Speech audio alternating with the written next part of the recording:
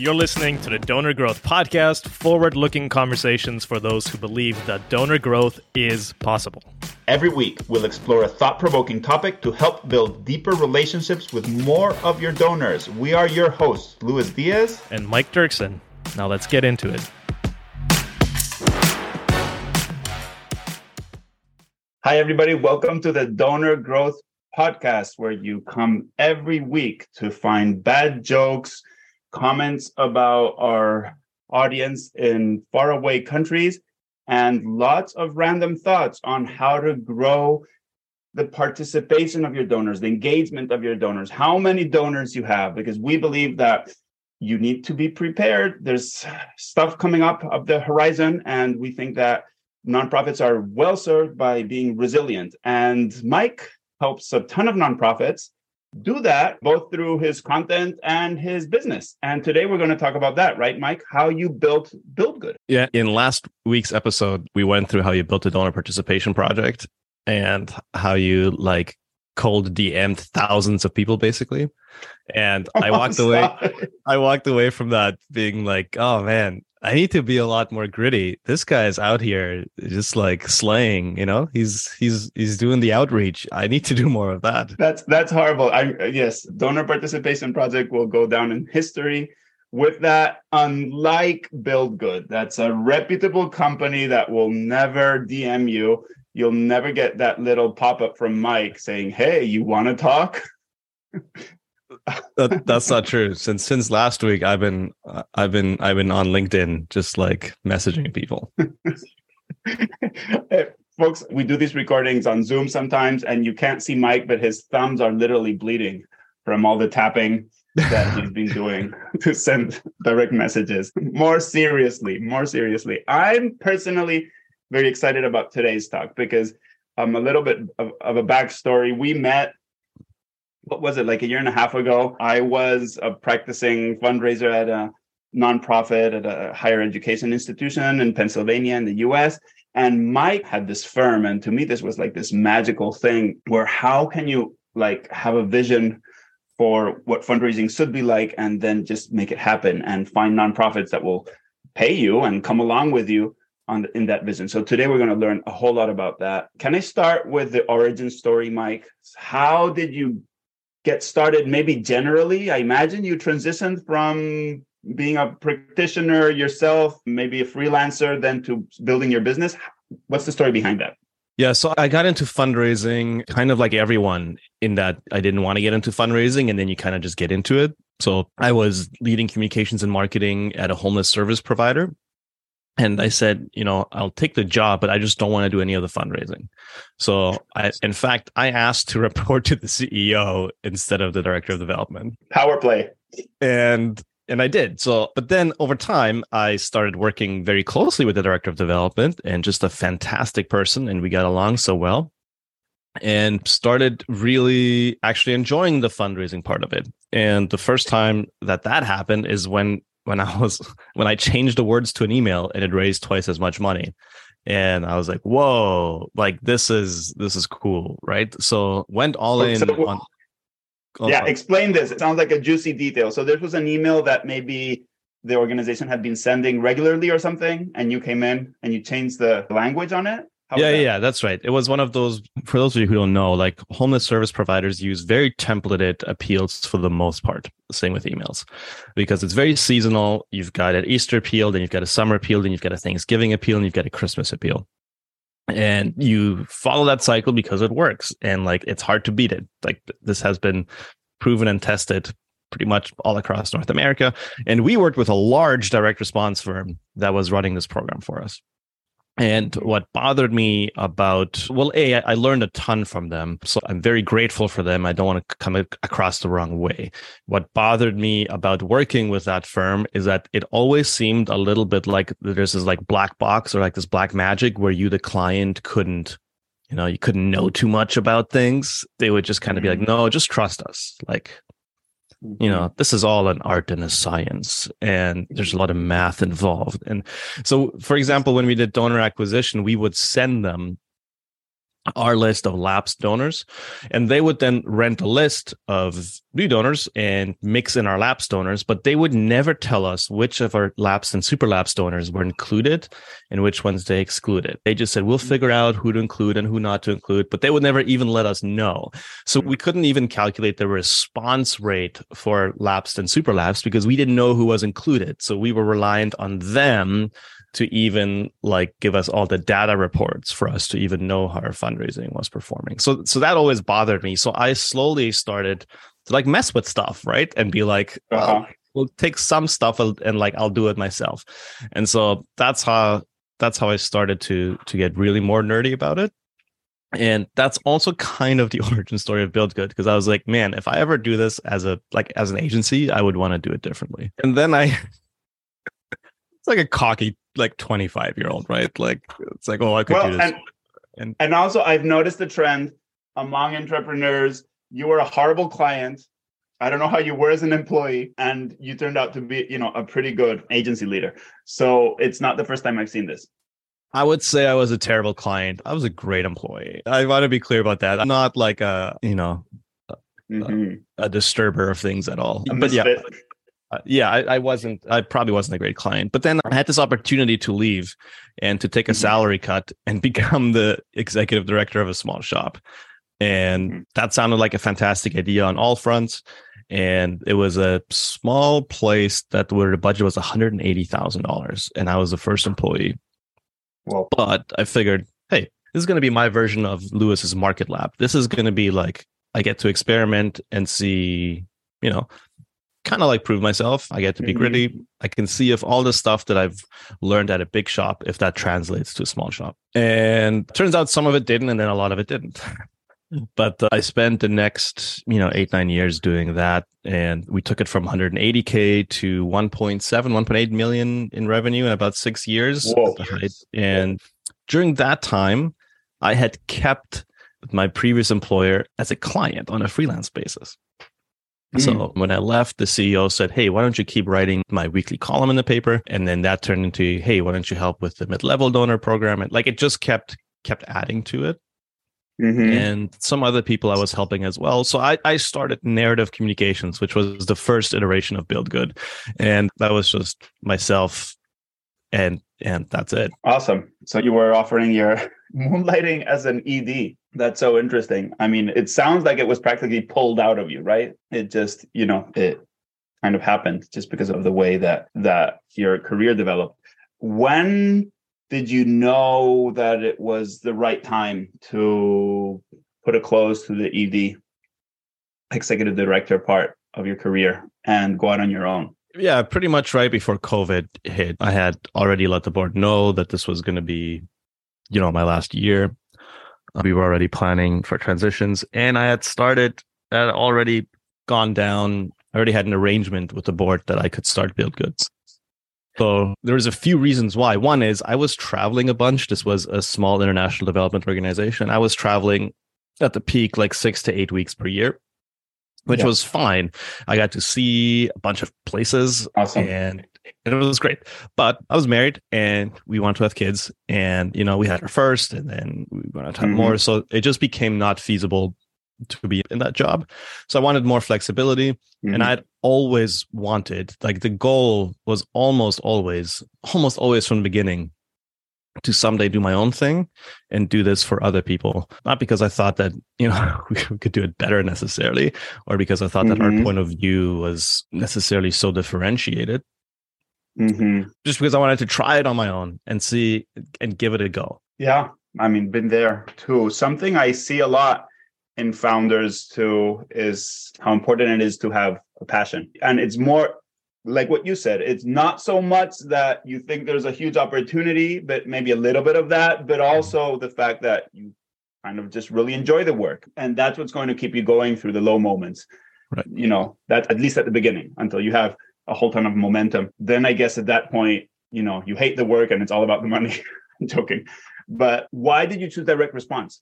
Was that the thing that you said, I could do this day in, day out in my sleep? I have passion, knowledge, and it just comes easily to me. Is that the reason? Partly. I personally love direct response.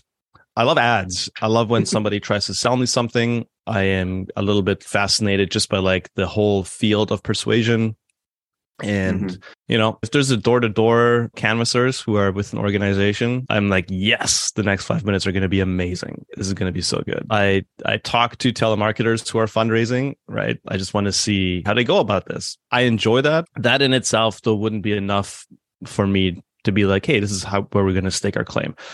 I firmly believe that our product and the service that we offer is far and above a lot of direct response shops. I'm not saying that to be cocky. I feel super unqualified to even talk about being a business owner because we're so early in. So I don't take it that way. But what I mean is, I just believe so firmly in our approach of doing it a little bit more creative, a little bit more human, a little bit less templated, a little bit less like every other piece of direct mail or email. So that's part of it. But also, having worked as a fundraiser in-house, I believe so firmly in the one-on-one and the one-to-few of doing that really well in-house and being able to outsource some of the one-to-many. I don't think fundraisers should be in meetings talking about the copy. I think fundraisers should be in meetings talking about how are you going to engage more people and lead with engagement. I think they should be joining the donor participation project. I think they should be, talking to more donors. The number one indicator, your fundraising success is the strength of the relationship with your donors. And the number two indicator is the quality of your business decisions. So I don't think spending a lot of time worrying about copy and about formatting for the email and about all of those other things, I don't think you should be doing that in-house when you can have professionals do that for you. And you can get all your time back and be spending that with donors. I just believe so firmly in that. And I think that we are a good fit for people who have that same point of view. And so if I can find those people, those are the people that I want to work with. If I can find people who are saying, we would love to be more engaged with our donors. And to do that, we would like to hire you to run our direct response in a very creative and human and caring and thoughtful way, because you go about your craft with love and care. And that's what we want. We don't want just a machine that spits out direct mail. We want our donor comms at mass to build a ton of trust. We want them to be thoughtful and meaningful and caring. And we want to spend all of our time being thoughtful and meaningful and caring one-on-one with donors. That makes a ton of sense. Plus, very often, for whatever reason, it's the most junior member of the team that gets assigned to doing these emails if they're happening in-house. And I can just kind of feel through the computer screen how, you believe that there is an art to it. There is knowledge there. There are several decades of experience and accumulated expertise behind that. I mean, you can improve these one-to-many communications a whole lot, right? And sometimes if you just have the entry-level position writing emails, you're not going to get the best results. Yeah, and there's definitely times when it makes a lot of sense to in-house your direct response and your fundraising communications. What happens when you in-house, though, is that you're still working with an agency. You're just now working with your in-house agency. You have hired a person or two people or three people, or you are working with a lot of freelancers and you're herding cats a little bit, right? Like this guy's doing copy, this girl, she's doing the design, this person is getting our data ready, this person is project managing it. And so you're trying to keep that whole machinery going. But what happens is in 18 to 24 months, the person who was in charge of that moves on, or the person who was doing the writing moves on, or the person who was doing the design moves on.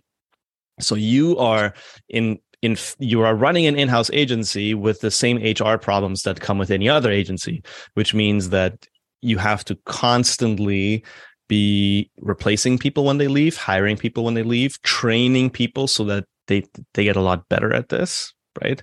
So you've got to be resourcing them, sending them to conferences or making sure they can join like learning communities, or even bringing in coaches and trainers or consultants sometimes train them. Yeah. So at some point, it starts to make sense to be like, well, if we're just in-housing an agency, let's just hire an agency. We get the benefit of the stability of the agency. The agency will deal with all of that. They will replace the people that leave. They will deal with the people problems. They will train their people. They will invest in having a really good product and service and offer. And we just get to benefit from that. Now, the other benefit of working with an agency is that an agency is working with many clients, and a good agency, hopefully, is pattern matching and getting insights from client A over here to client B over here. They're realizing, oh, these people are doing this. Maybe these people could do that as well. And so you are getting the benefit of the collective knowledge and insights that an agency is gathering from a pool of clients and from a little bit of a bigger data set. Awesome. So we've talked about the client side perspective a whole lot. Small digression here to point out something that Mike said earlier. If you're a telemarketer, you're running a telemarketing operation, please reach out to me. I'll give you Mike's phone number. And I hope everybody in the fundraising world is ringing your phone off, because you sound like somebody who will end up making a gift. Call me. Yeah. You know what? I might make a gift, because I want to end up on your mailing list. And I keep this huge box beside me. You can't see it, just full of mail that I get. So it's all part of the plan. I'm looking for mine. I think I have it in my car trunk for some reason. Your car trunk. You just go mailbox to mailbox rating people's mail, like direct mail fundraising. Yeah, you're building a horrible reputation for the donor participation project. I know that's your real plan. But Mike, circling back to the funny situation you are in, we talked about the client perspective. Let's talk about the product, direct response. You've gone on the record a couple of times, not a whole lot, but to say that there's a lot of hype around direct response. And, I don't say you don't believe it, endorse it, but that you have a different angle or a different perspective on what direct response needs to achieve. Do you want to elaborate a little bit on that? Yeah. So direct response, first of all, I don't know that we will still be a direct response firm 5 or 10 years from now. So I am not planting my flag and saying direct response is the be all and end all. I just think that humans, donors, sometimes, they like to give when they like to give. And sometimes that is in a one-on-one conversation. Sometimes it's on a phone call. Sometimes it's in an email. Sometimes that's in a direct mail appeal. And sometimes they see an ad and they click on it. So I think direct response is it's still very, very effective. Every donor file I've seen, direct response is still very effective if done well.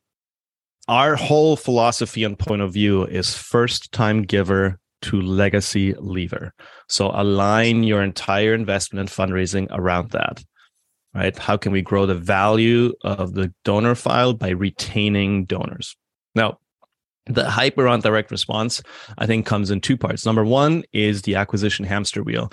And this is mostly for large shops. This wouldn't apply to most of our clients. But you would be surprised, some very big name brands that everybody recognizes if I said them. Their retention rate is awful. Like some of them are talking below 10%. And why? Yep. Because they've built the entire machinery around direct marketing and just getting new donors in the door. They just churn through lists and are trying to get lower dollar gifts. And they're not set up, or they haven't prioritized actually retaining some of those people and investing in the relationship and putting relationship first, because they don't need to, because direct response is still working well enough for them that they can, for very little people investment, they can just be sending out tons of mail and buying tons of ads and fueling the machinery that way. So that's some of the hype. Which is interesting, right? Because and that's interesting because that costs, you said people investment, but it costs a ton of money. I mean, to keep that going, no? It costs a ton of money. You just don't have to deal with as many people. Yeah. Okay. And they're in the rhythm, and I think it's easier. To switching costs to trying something new might be too hard, right? And agencies are a little bit like, agencies are squatters. Like they come into your place and they don't leave. So the big agencies are very, very good at, once they're installed in those organizations, like they slowly, well, like I said before, like we were reliant on an agency for all of our data work.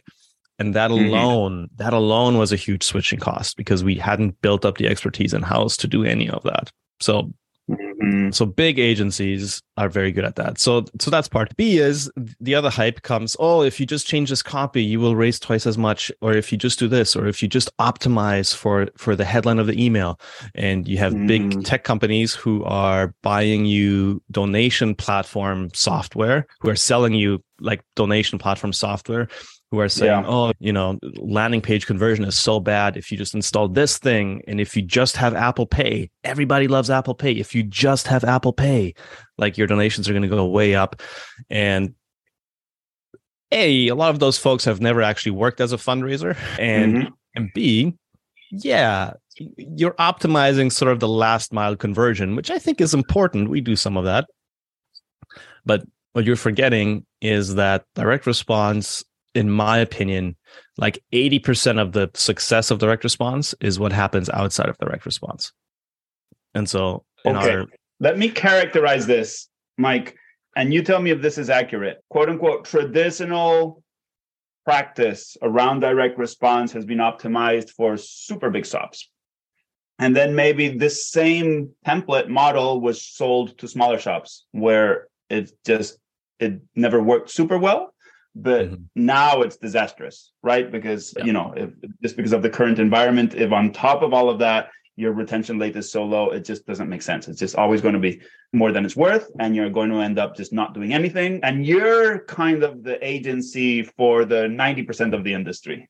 That's not 95% of nonprofits that are under that mega level, where you also think that they should change, but it's just going to be harder. Yeah. So most of our clients are, I think our biggest client might be around 50 million. And then our smallest client is around 2 million in revenue. But most of our clients are sort of between a 5 to 15 million in revenue. So not small shop, but not big shop.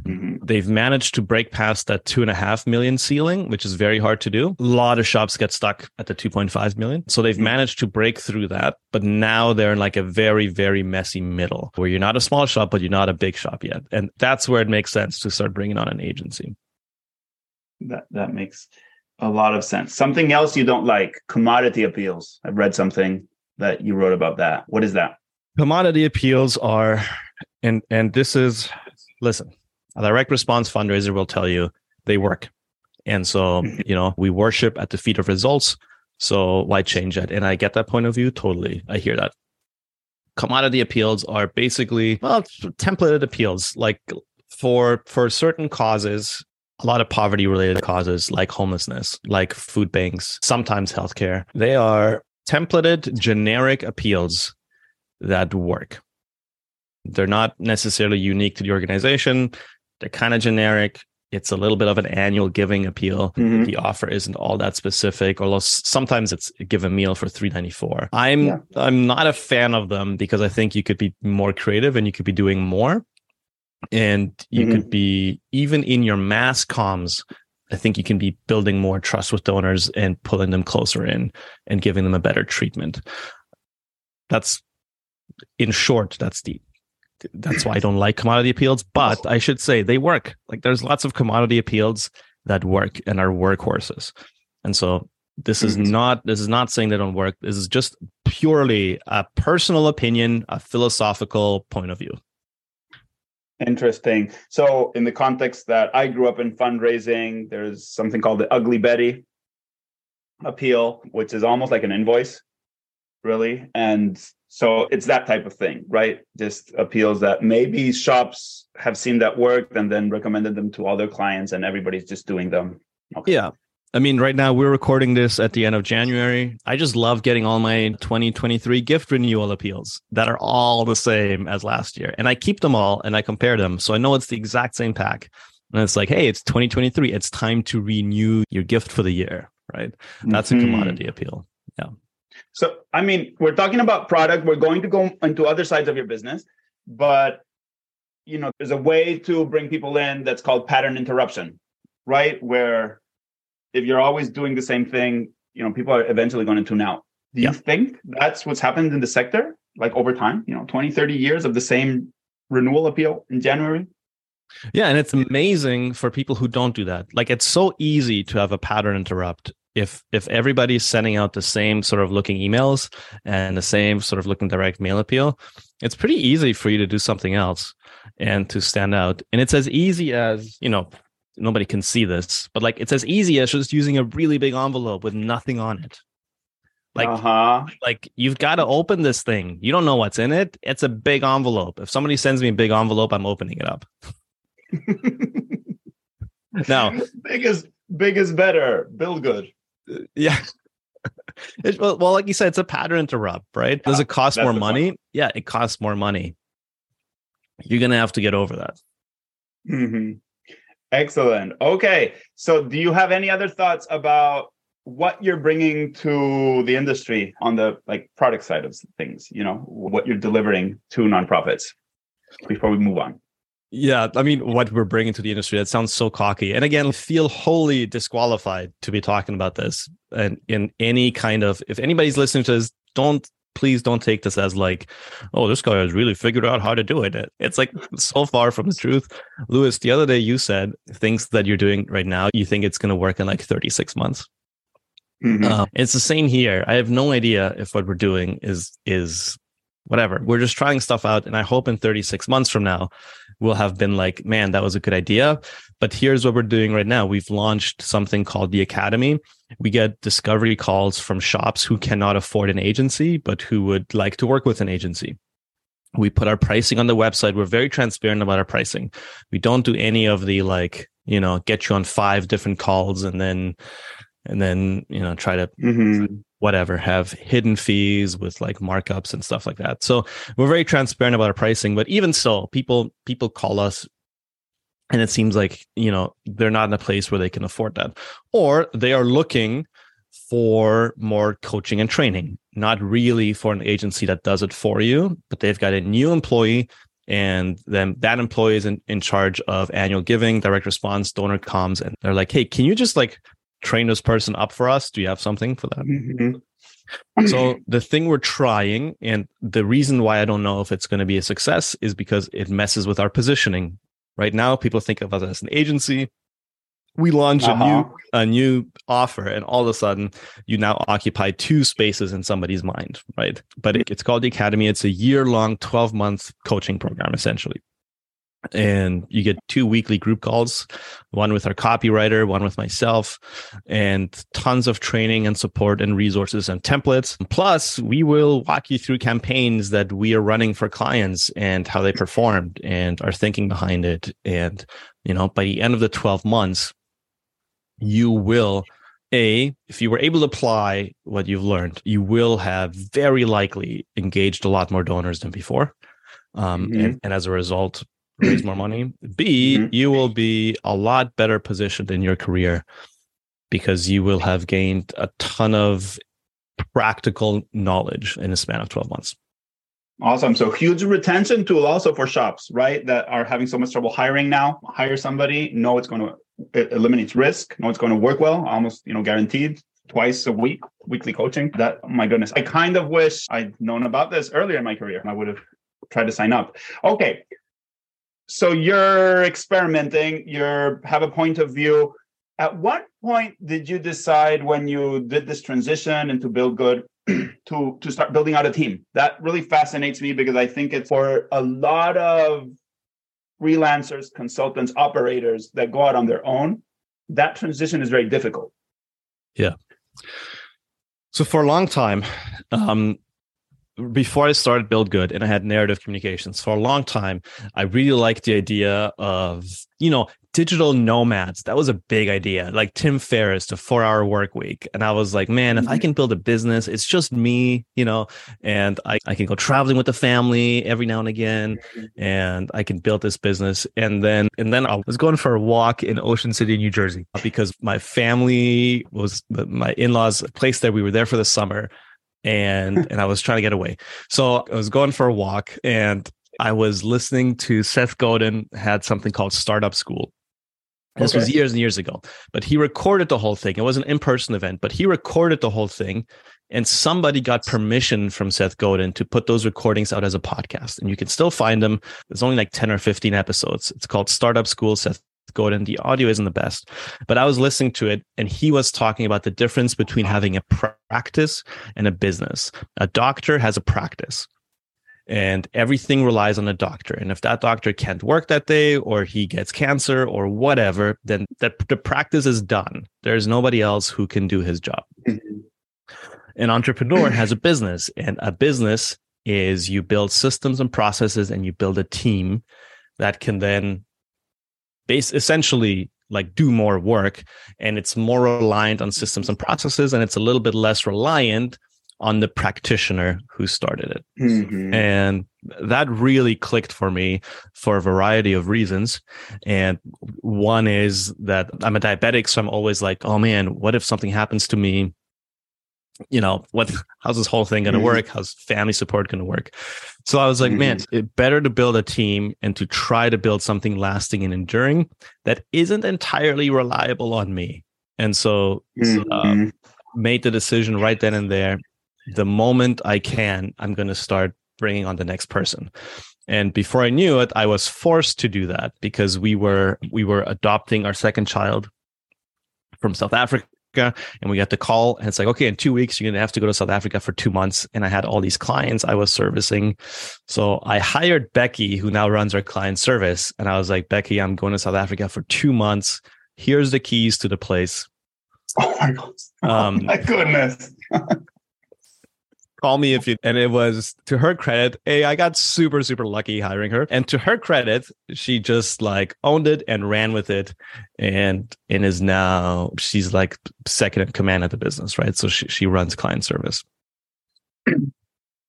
That's fascinating. So it was always the goal, right? So in this your second business, you always kind of wanted to do this. And that's so interesting where it sounds like it's a matter of choice that you all made. And you're trying to systematize yourself out of the way, essentially, right? So put all your knowledge into a knowledge base and put all your processes and know-how into SOPs and train people. And because you're so good at training, you've created an academy to also offer that training externally. That's fascinating. So yeah.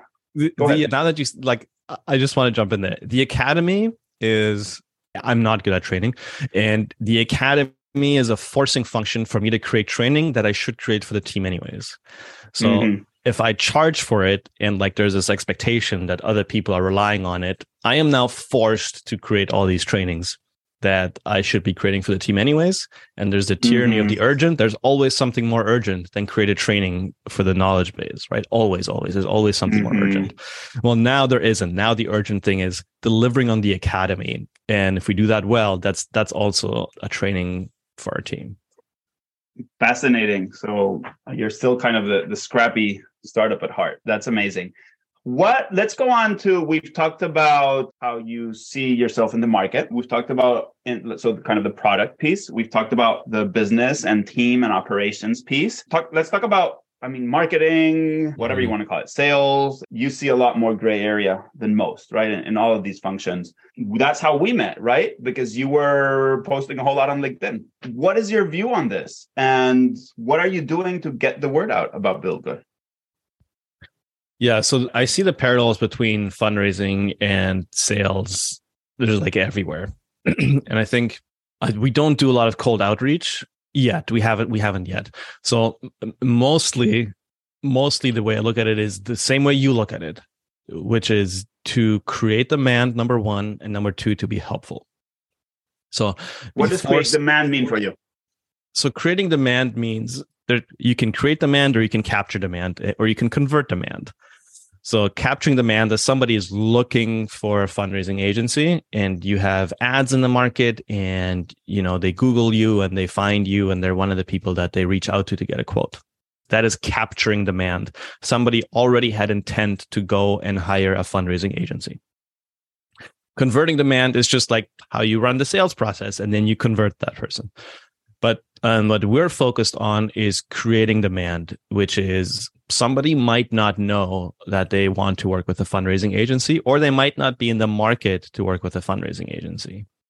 So we are going to make sure to be as helpful as possible consistently over time so that when it's time to work with a fundraising agency, not only are we one of the people they might reach out to because we're top of mind, but we are also trusted because we've been delivering value for 2 or 3 years. So that's just in a nutshell the way that we're doing marketing, which is mostly just trying to be helpful on LinkedIn. And with our BuildGood fundraising podcast, we've got this podcast. We're getting more into YouTube. And that's all we've been doing. We haven't done any paid ads. We haven't done cold outreach much. Every now and again, I do email people. We just haven't done much of that yet. That's so interesting. And it's funny that this, I think, is one of the big differences between a nonprofit and you as a business owner, or us as business owners, is that in some ways we are in a position where we want to take that bet on something that can work 2 to 3 years out. We can. That's typically hard to do in a nonprofit. Like, you need to get those dollars in the cycle, or else people are not getting paid, and all types of situations we've both been in, right? Yeah, exactly. So as a direct response shop, we haven't actually done any direct response for ourselves. Well, okay, so let's talk about that. Where do you think direct response is going? The work of the agency is going? Because you yourself, are not doing direct response for yourself. So you're doing something else. Do you think the whole industry is going toward that something else?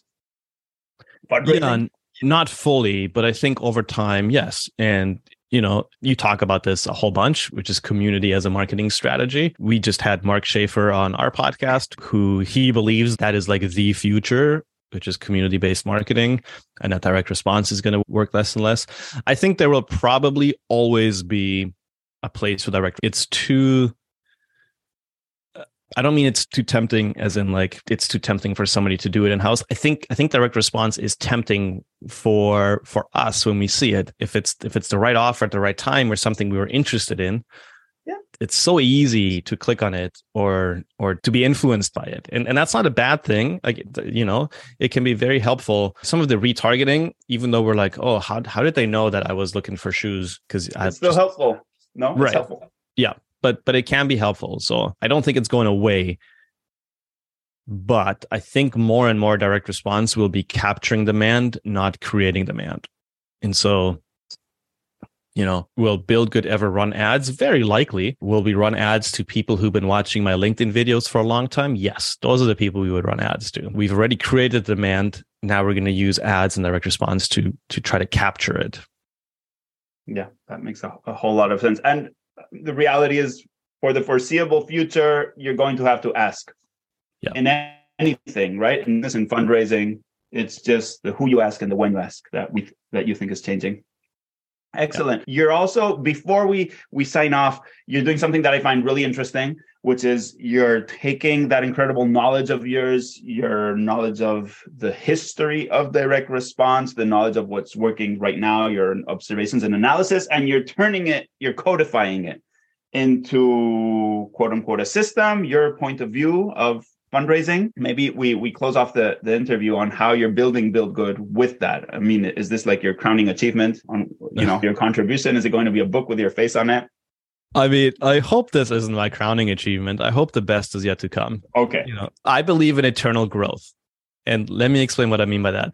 I used to be like economists who talked about eternal growth. Here, I'm going to touch your economist heart here, Louis. Economists who talk about, eternal growth. And then some economists are like, that's impossible. You can't grow forever. And there's this whole debate. I actually think I used to not think that way. And I used to think that the world was a fixed pie. And if I have a lot, then that means somebody else goes hungry. And there is a school of thought in economics that thinks that way. I no longer think that way. I believe in eternal growth, even if it's economically impossible. And I'm sure it is impossible. I don't know. Who knows? But every time I look back, I'm just amazed at how much I've grown over a couple of years in my thinking. And I can spot points, like the point of view that I used to have and that I have now is just like always evolving. So I believe in personal growth at all times, I guess. And so I hope this isn't my crowning achievement. I hope that a few years from now, I'll have evolved and I will have more insights, and hopefully I've been wrong a lot more. There's this whole thing about like consultants. It's like you tell a client, "Oh, I think this is your best bet," and they're like, "Yeah, that would never work for our donors." And then my immediate reaction, I always have to correct my internal thoughts because I'm like, I need to have the conviction of my beliefs. That is partly what makes a good advisor. And at the same time, I need to hold those beliefs loosely enough because I could be wrong. And anytime I've ever learned anything is when I was spectacularly wrong. I used to be a 25-year-old kid who loved social media, who thought it was the future, blah, blah, blah, blah, blah, everything digital, digital, digital. I went to the CEO that I talked about, who I asked to report to, and I said, let's kill the direct mail program. Let's go all in on digital. And to his credit, he said, I'm willing to do that. Right now, direct mail is raising 3.5 million. You think you can replace that? And I was like, oh, don't put that on me, bro. He's like, well, okay, well, then let's talk about this, right? And so he helped me. So every time I've been spectacularly wrong is when I've learned the most. So what we're codifying is called the fundraising flywheel, but I hope that in a few years from now, we will have new insights to add. But we just need a framework. We need a framework to talk about what we do. So we call it the flywheel. Okay. It's not a funnel. A funnel is optimized toward conversion. A flywheel is optimized toward the relationship. It's optimized toward keeping the momentum going and the energy going. So we call it the fundraising flywheel because it's all about retaining donors. It's got 5 parts. It's listening to donors, then it's engaging, then it's asking, then it's celebrating donors' generosity, and then it's reporting back in a real-time and responsive way. And you've got to run that flywheel continuously. I love that. And the longer it runs, the stronger it gets, right? Yeah. The longer it runs, not only the faster it gets, but the easier it is to maintain because it's got momentum. So you'll be retaining more donors, raising more money with less effort. Well, awesome. So folks, we invite you as always to check out Mike's fundraising flywheel, buildgood.com. Check him out. Contact us on LinkedIn and we'll catch up with you next week. Right. Bye.